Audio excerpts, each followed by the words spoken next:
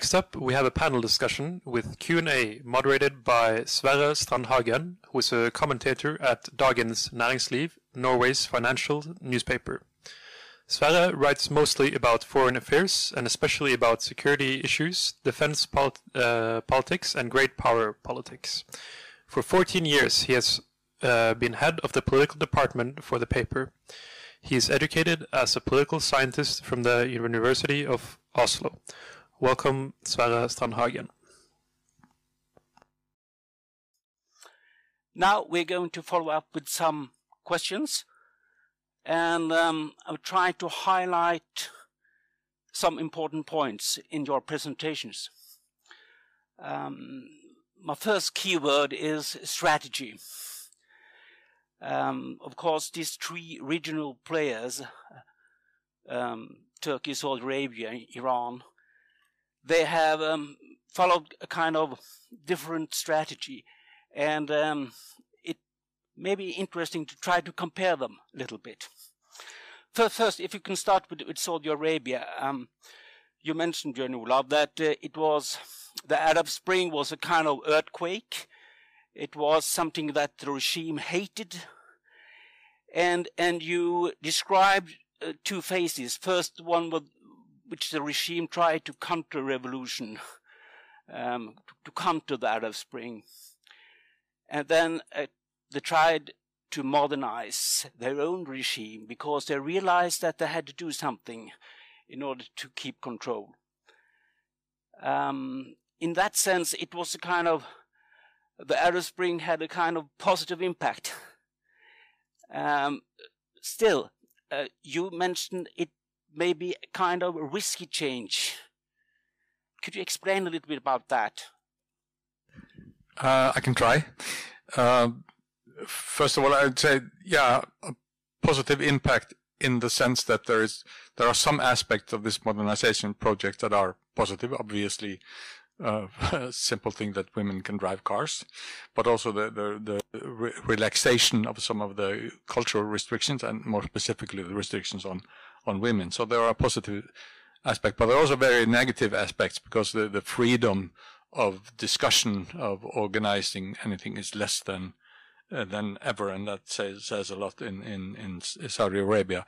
But when I say the risky part of the strategy it's twofold. One, as I tried to explain, is the external one, is that when you project military power directly, you become much more vulnerable to resistance, and you lose a lot in reputation. That's one thing, but also Saudi Arabia's strength internally, except for money, but are not necessarily that how do you say, sustainable. So that's one thing. Internally, I mean that there are we have a lot of example in history of modern autocratic rulers deciding that it's time that they have to move for change. Like the Shah in Iran is the most immediate comes to mind, because we're talking about this region, and whether it started in the 30s, but definitely in the 60s and 70s was rapid modernization and rapid changes taking place in Iranian society, which brought forth, well, we think a lot about the mullahs, of course, that's one thing, because it stirred cultural conflicts in the country with this rapid modernization, but it also produced a huge working class and a modern middle class, which was very important in toppling the Shah, when they in the 70s, from the mid 70s, went into opposition. So same kind of things might happen in Saudi Arabia. There's an emerging big middle class who wants more than watching cinema, wants more than having a reasonable income, wants to influence things. And at the same time, Saudi Arabia remains a religious country, and it's not an easy deal to move away from this very strict religious regime that they had, and it will stir a lot of conflicts. So it is these reforms are destabilizing And to succeed, at least they would have to succeed tremendously in the economic terms, but it's not clear that they will do so. Yes, thank you. If we turn to the Iranian regime then, Kjetil, as you mentioned, they welcomed the Arab Spring, but they call it maybe the Islamic awakening. They tried to exploit the uprisings and were very active all over the place in Syria, and Lebanon, Libya, and Yemen. But you made a special case of Syria because they had a very much dilemma, and they ended up in supporting Assad regime. Would you, if you sum up here, would you say that this is kind of a success for the point of view of the Tehran regime?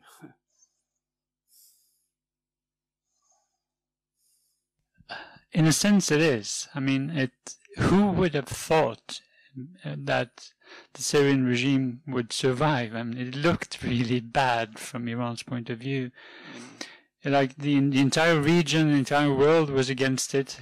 It was only Iran and, eventually Russia. I think they showed that it mattered more to them than it mattered to. They were prepared to sacrifice more than the other side's supporters. Like Saudi Arabia, yes, it was supportive of the Syrian opposition, but it had a lot of hesitation.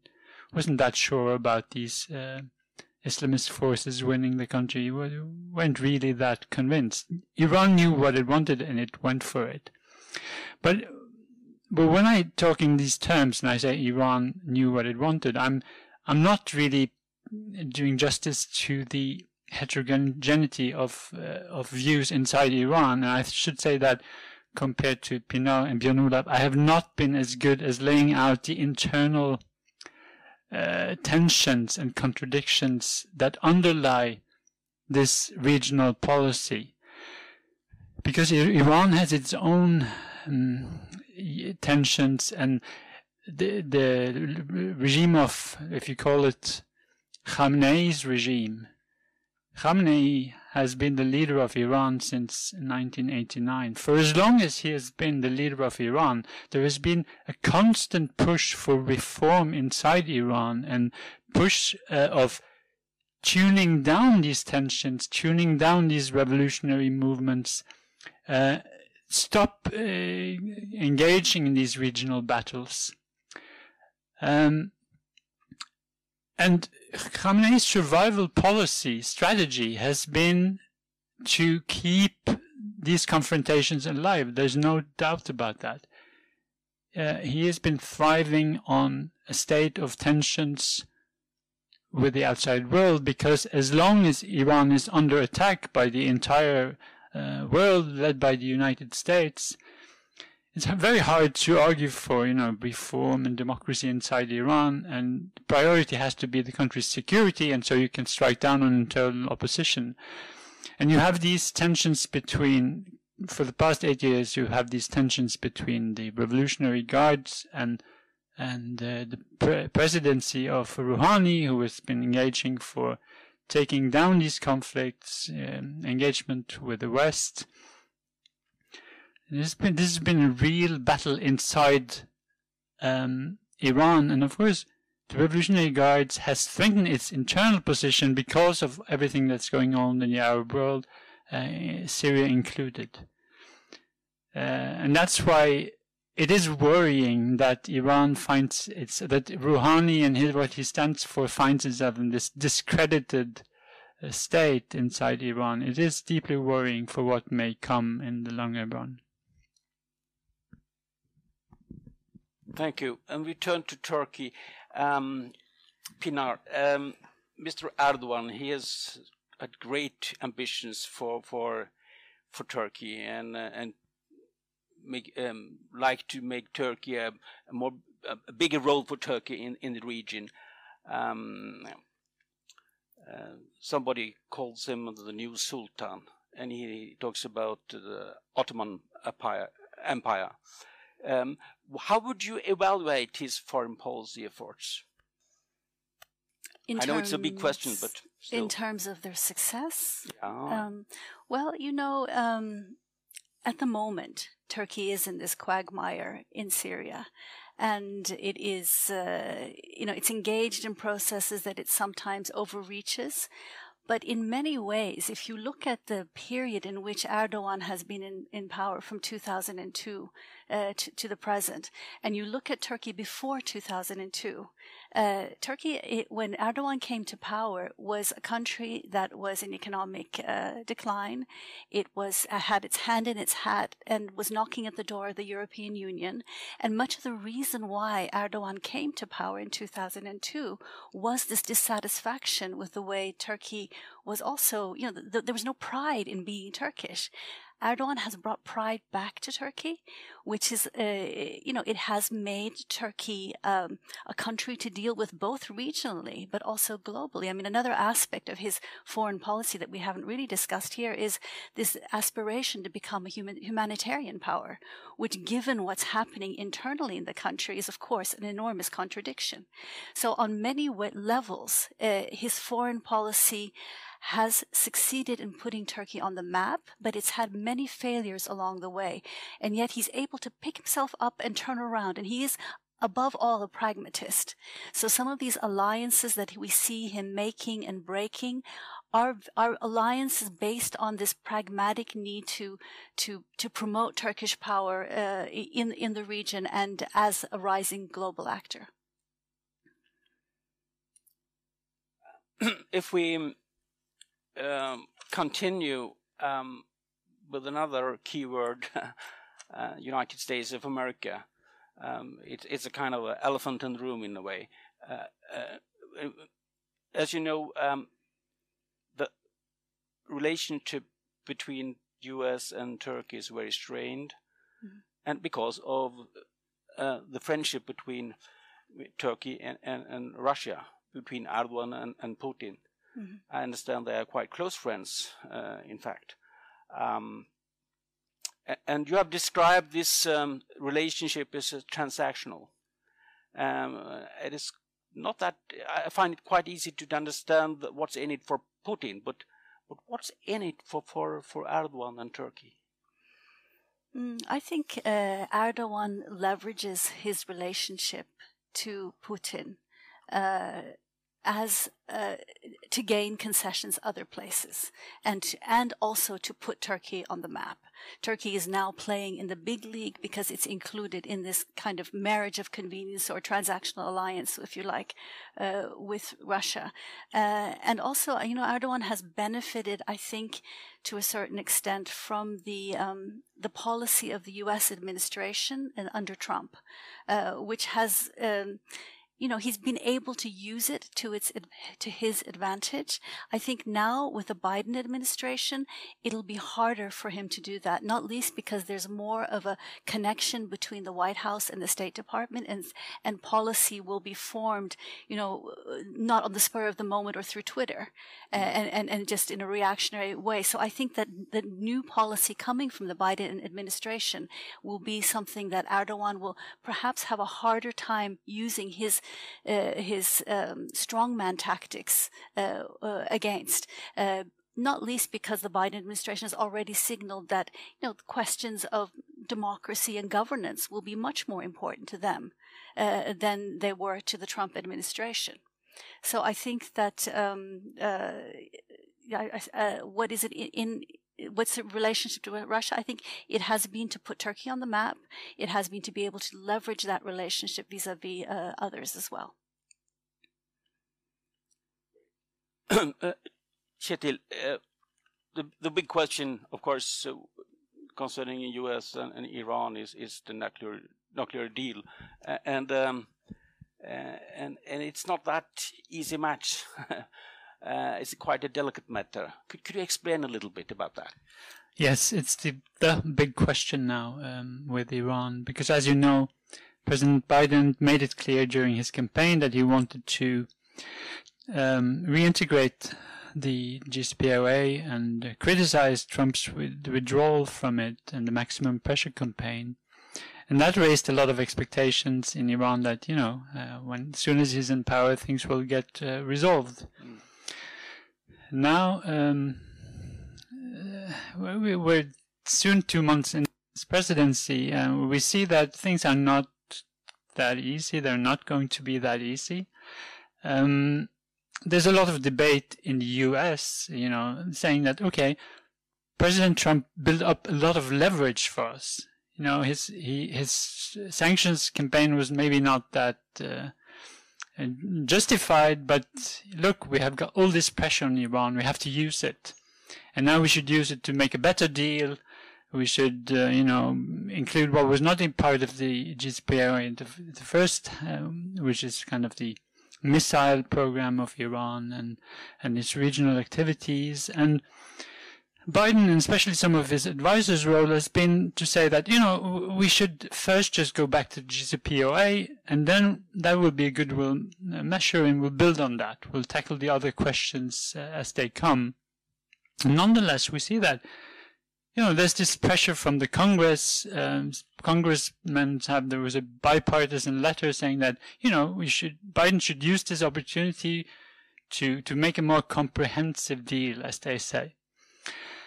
And so, Biden he's made some goodwill measures, but he's done nothing on sanctions so far, which from the Iranian point of view is outrageous. Because, from their point of view, the U.S. breaking with the JCPOA was just completely illegitimate.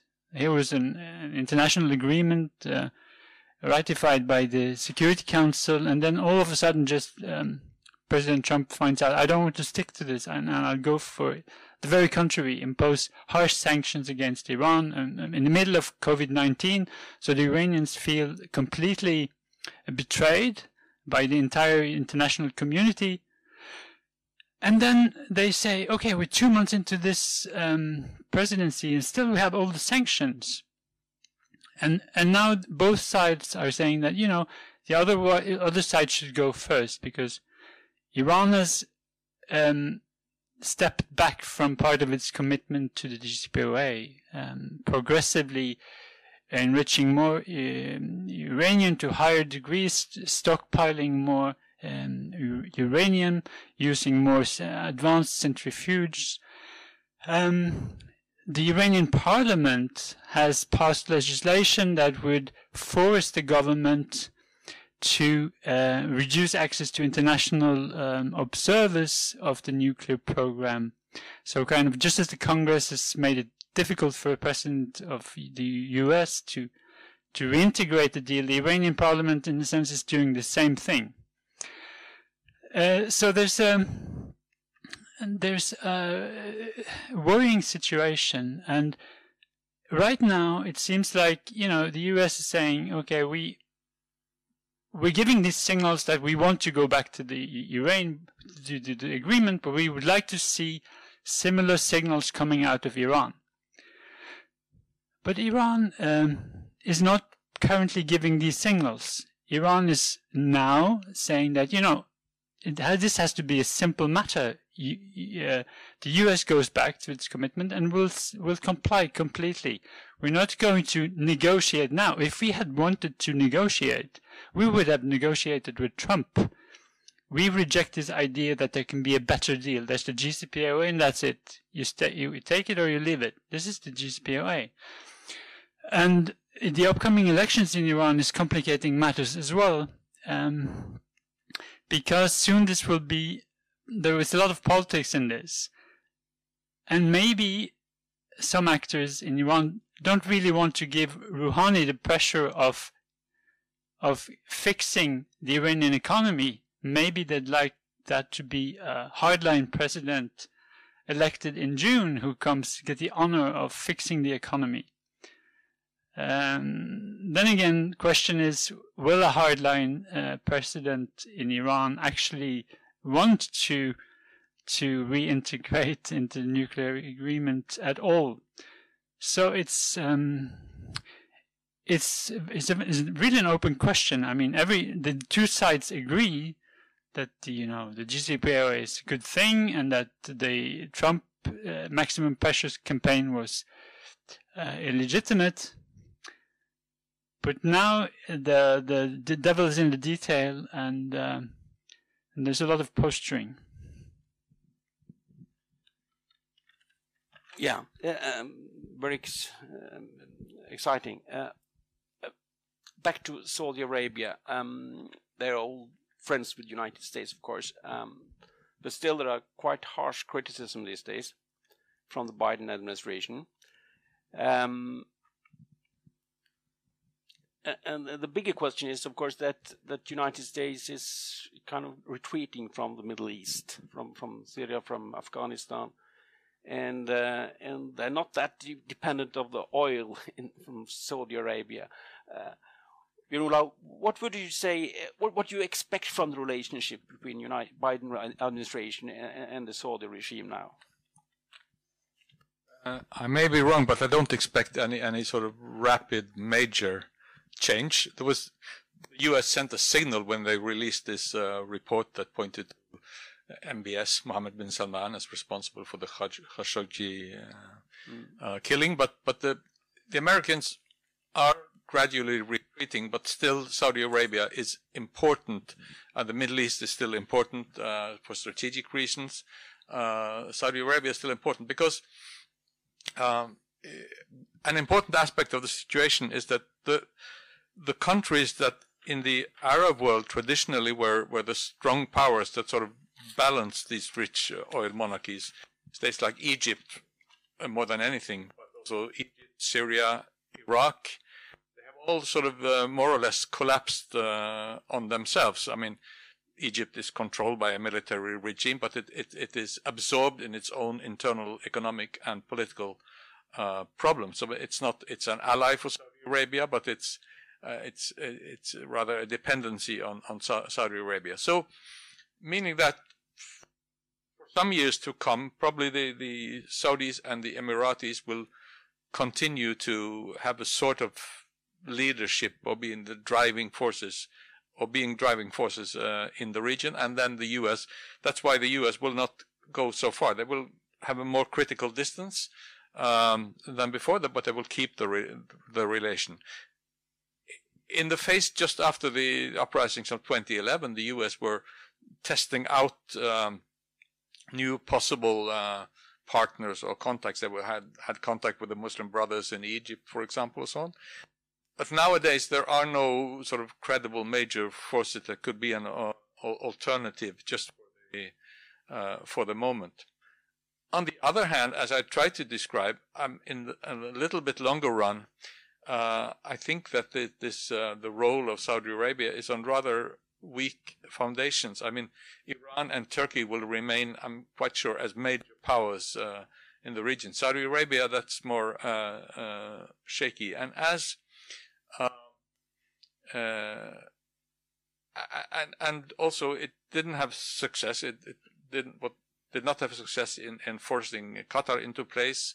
Its efforts in Yemen and in Syria is not and in Libya are not going anywhere. There might be a pushback, and as I said, the Arab Spring is still alive. In Algeria, there are ongoing big demonstrations in that major oil country. But so sort of any shift in one of the major Arab countries in renewed push for democracy could send things moving also in the Gulf. So. Thank you. If we could continue a little bit about another aspect here, the internal problems in all these three countries, and we can continue with Saudi Arabia. Of course, they experience some kind of modernization and a little bit of taste of freedom,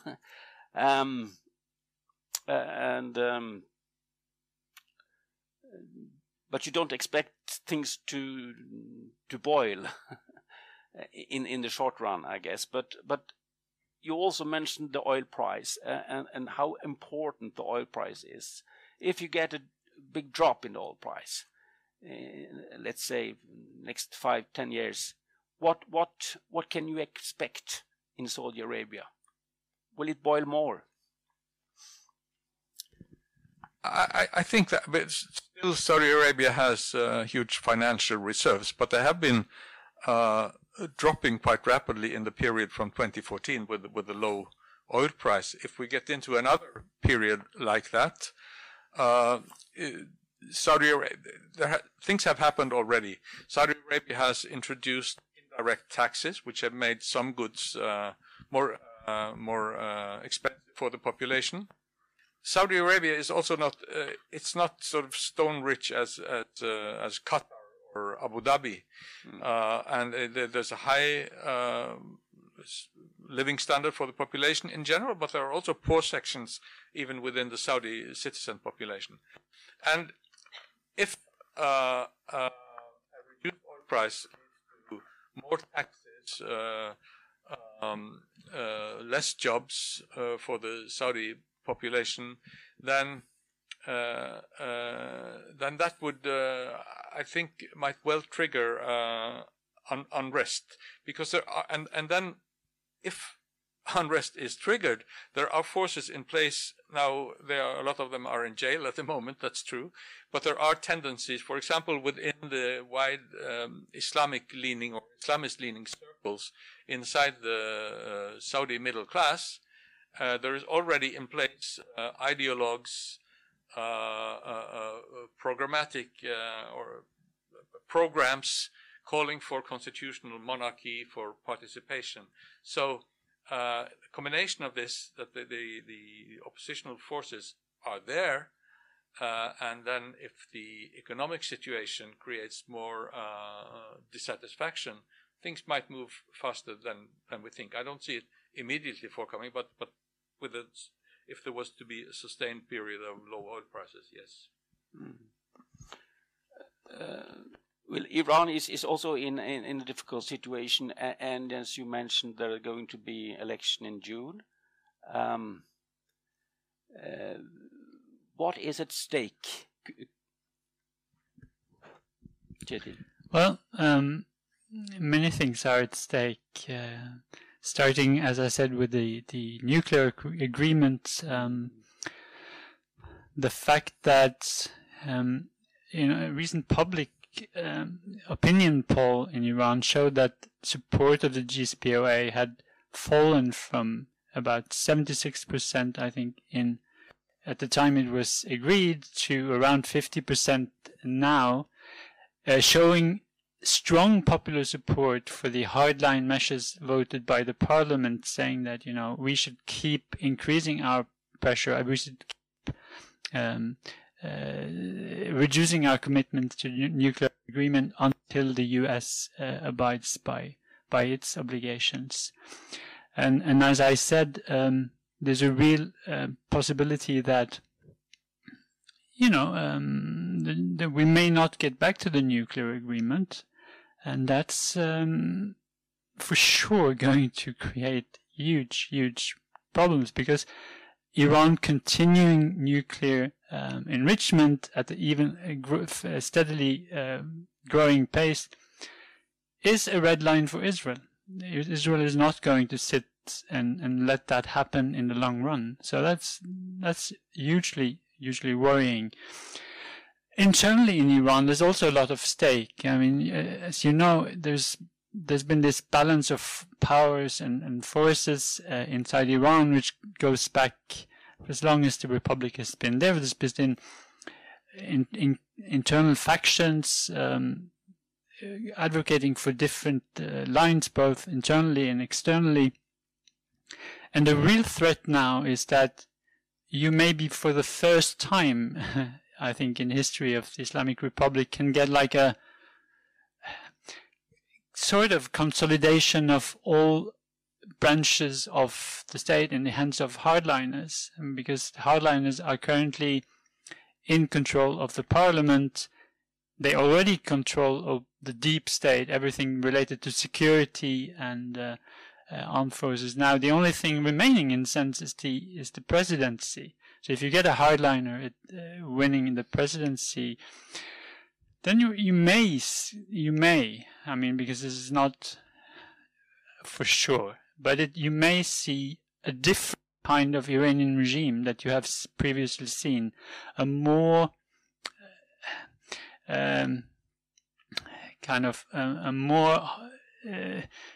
really hardline regime with the counter forces which there have been there over the time will decrease their influence, which also can create a new set of problems. And of course, in terms of the internal population struggle for democracy, that's also not good news. And we have seen over the past years huge protests, like November 2019, widespread countrywide protests that were repressed very harshly, and things like this could increase as well.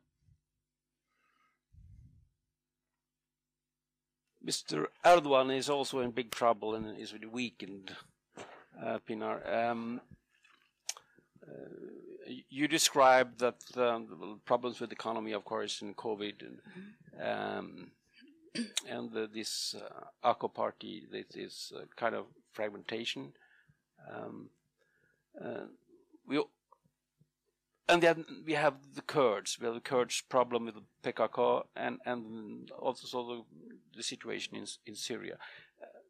This has been troublesome for many years. Why can't Turkey handle the Kurds? Can you explain that for me? $1 million question. Why can't Turkey handle? Indeed, I mean, the Kurds are the Achilles heel of the Turkish state, in the sense that it is always, the reason for entering into Syria, making these cross-border interventions were so publicly criticized, was this fear of Kurdish autonomy and a Kurdish belt against the border of Turkey. In actual fact, in 2012, there was a process that was between the AKP government and the Kurds in Turkey.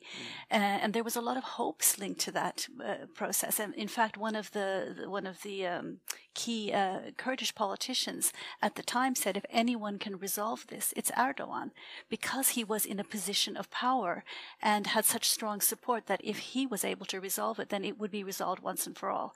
However, that fell through. And then we had everything that happened with the Gulen movement and the purges, and the history followed.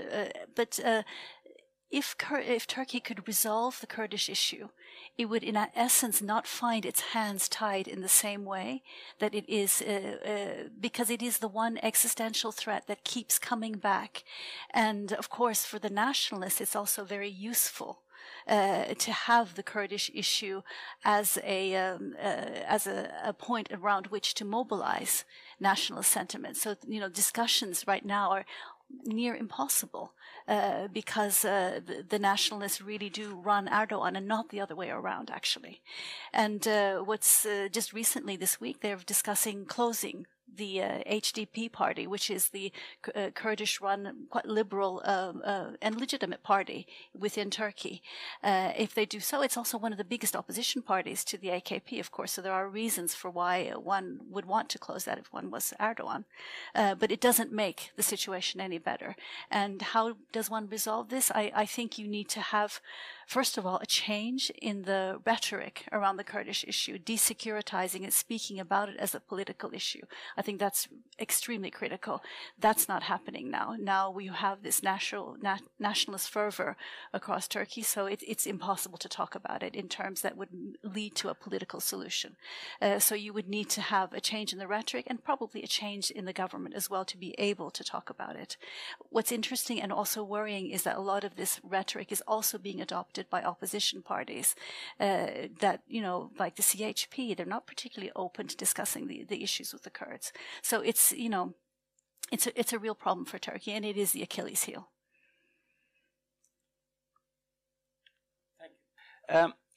We have a big audience, and they have sent us some questions, some of them. So I just ask a few of these questions, and you could answer all of you or one of you. It's up to you. One is like this: did the Trump administration do anything good in the MENA region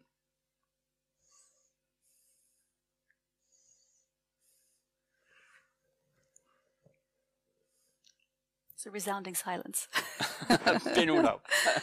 If I could comment, I would say possible, maybe not. It's what is being hailed. I mean, in the U.S. is the so-called what's it called, Abraham Agreement. The opening up of relations between the United Arab Emirates and Bahrain with Israel, which is being sort of hailed as a reconciliation between Israel and the Arabs. But I think this is it's very little worth in terms of reconciliation between Israel and the Arabs, because the conflict was never between Israel and those states. They are peripheral to Arab society, and they are, of course, they did this, or the Americans pushed this at the same time as they more or less supported Israel taking over the West Bank and destroying any option for a two-state solution, which by the way might be that anyway. But so I think, and in other ways, of course, also we remember that Trump talked about Sisi as his favorite dictator, the current ruler in Egypt. So I think that the Trump period was a time when, I mean, nothing much happened in either direction, I would say, but to the extent that they had an influence, it was negative. If I can add to that, I think I'm slightly more positive to the Abraham Accords in the sense that I think it's a good thing that Israel and some Arab countries can have relations, although I see all the strategic thoughts that lie behind it. What I think is more worrying, and in a sense supporting Bjørn Olav's argument, is that they were able to make the Abraham Accords by hyping the Iranian threat. So kind of we have to make this agreement because we have this common enemy, Iran. So that was what brought these countries together, enabled these flourishing relations. And then in a sense you're creating some agreements that moves the Israeli-Arab relations overall, I would say, somehow closer, which I think is a good thing. But at the price of, even more polarizing the conflict with Iran, which is bound to create even more problems for the very same region. So it's a mixed picture. Thank you. Pina, would you add something? No, I would just like to say that, what Trump did do, which wasn't positive, of course, was to support these very authoritarian leaders and to assist in the military buildup in the region at a time when it absolutely did not need it. And I think that's part of what we're seeing now. A question for you, Pinar. How has the Arab Spring and the rise of IS impacted the Turkish-Kurdish relationship? The Turkish-Kurdish relationship. Turkey has been more concerned about the rise of the YPG and the PYD, in fact, in Syria than ISIS. And so in that extent, Turkey has focused much more on trying to contain that threat than to contain the threat that ISIS presented. And we saw this in 2014 when they intervened because of the Kurdish threat rather than because of the threat from the so-called Islamic State.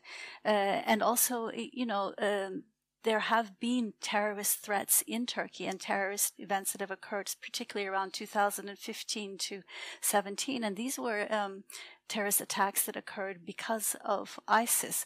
But the perception in the public is that the real threat comes from the Kurdish insurgency. So I don't know if I'm answering the question, if I understand it correctly, but that's sort of that link between the two. There's one question here for Kjetil. Do you believe that there are benefits of designating the Revolutionary Guard as a terrorist organization? No, I don't. I think it's kind of symbolic measure which is making things more complicated, really, because it's a part of this Iranian state. It's an important part of the Iranian state, and by calling it a terrorist organization, you're just making any kind of engagement more difficult. I mean, it's just the wrong way of fighting the Revolutionary Guards. It's just the wrong way of supporting democracy in Iran, in my opinion, because democracy in Iran is never going to be imposed from the outside. It only will emerge from the inside. So the more you polarize around this issue, turning the Revolutionary Guard into a martyr of some sort, because they're being called terrorists from the outside, the more difficult it becomes. It was the same thing with Houthis, and one of the last things the Trump administration did was designating the Houthis a terrorist organization, which is also like a non-starter for anything like a resolution of the Yemeni conflict. You have to, the Houthis are just, they're a very important factor. You have to engage with them. You have to deal with them. If you just call them a terrorist, it just means you cannot touch them. You cannot talk to them. So it's not going to work. And now Biden recognized that. So one of the first things he did was, saying we remove this terrorist organization of the Houthis, hoping that would be a goodwill measure to Iran that would kind of be met with some kind of response, positive engagement from Iran, which has so far not materialized. But he has so far not turned away from this designation of the Revolutionary Guard as a terrorist organization. The time is running out, and we have just a few seconds left. So thank you very much for your participation. It's been very stimulating, at least for me. I just have one sentence from the Arab Barometer, a survey that trying to find out the support of democracy in this region. And that says that just 2 years ago, that 78% of the Tunisians and 70% of the Egyptians and 70% of the Libyans said that democracy is the best option for their countries. There is no figure for Saudi Arabia, Iran, and Turkey, but still, I think there is some hope there too. Thank you very much. Thank you.